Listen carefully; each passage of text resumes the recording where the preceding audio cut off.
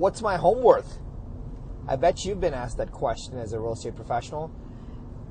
While it's not common to get that question on a random day in a random afternoon, what's my home worth? Or more importantly, what do you think my home is worth? Where would you price it? Is the question that sellers often ask, homeowners often ask when agents are in the living room talking about potentially listing a home for sale.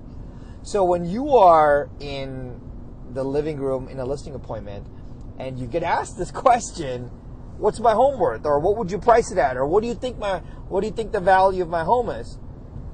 It's not a difficult question.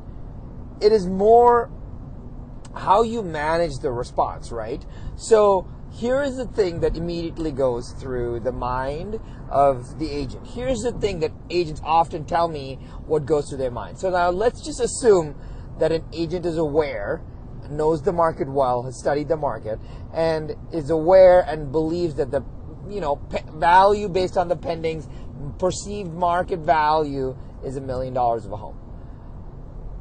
An agent is not worried about, you are not worried about telling the client that their home is worth $1 million. That's not your worry. What you're worried about is a few different things. Number one, you're unsure what the client wants to hear. Often clients will say some version of, hey, you're the expert, you tell me, when you put it back on them. Or you don't know what someone else has told them what it may potentially be worth, or what they may potentially be want to list it for, and homeowners will just say, hey, you know what? Jimmy thought my home was worth $50,000 more than what you think it is. Jimmy has more confidence in the price of my home. Jimmy believes in my home more than you do. So I'm going to go list with Jimmy. Agents have this inherent fear that they're not going to be able to, lock in and dial in and align with the pricing expectations of the homeowner, which is the reason that they always kind of dodge the question of, hey, what do you think my home is worth? What do you think the value of my home is? I bet you've heard that. Now, there's several ways to answer this question. I've seen it answered in many ways.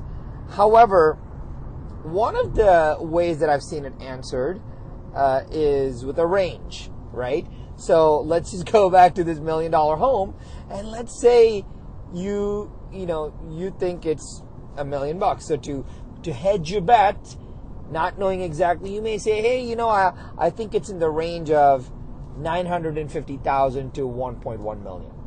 Now, while that is fair and you are accurate, here's the difficult part with that. I think we would all agree that every homeowner has a pretty decent idea of the value of their home. They kind of watch the neighborhoods, they kind of watch the sales. Heck, they actually think it's worth more than it is. But if you could give them a range, they would probably come up with the same range that you did. They would probably come up with 950 to 1.1 million anyway. So when you tell them that the range that you think that the value of their home is 950,000 to 1.1 million, you're not adding any more value. Yes, you may be validating their range, but they already know that.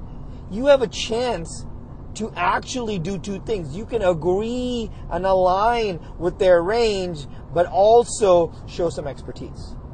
So all I want to share with you today is a very, very simple way of using the range idea to still provide guidance on what homeowners may think their home is worth. So let's say someone asks you, hey, what would you price my home at? What would you list my home at? And what do you think it's worth? An easier way, instead of just throwing out a range, is to say, Mr. and Mrs. Seller, while the market is dynamic and the buyer actually starts to set the price of the home, we may not be able to end up and use the crystal ball to get to the final sales price, but we can use the list price as an invitation. We can use the list price as an invitation. And here's what I mean by that. we can control a pricing strategy. So if we were to use an event pricing strategy, we would list it somewhere in the $950,000 range so that we can get multiple offers, hopefully create a bidding war that can drive the value, that can drive the price up.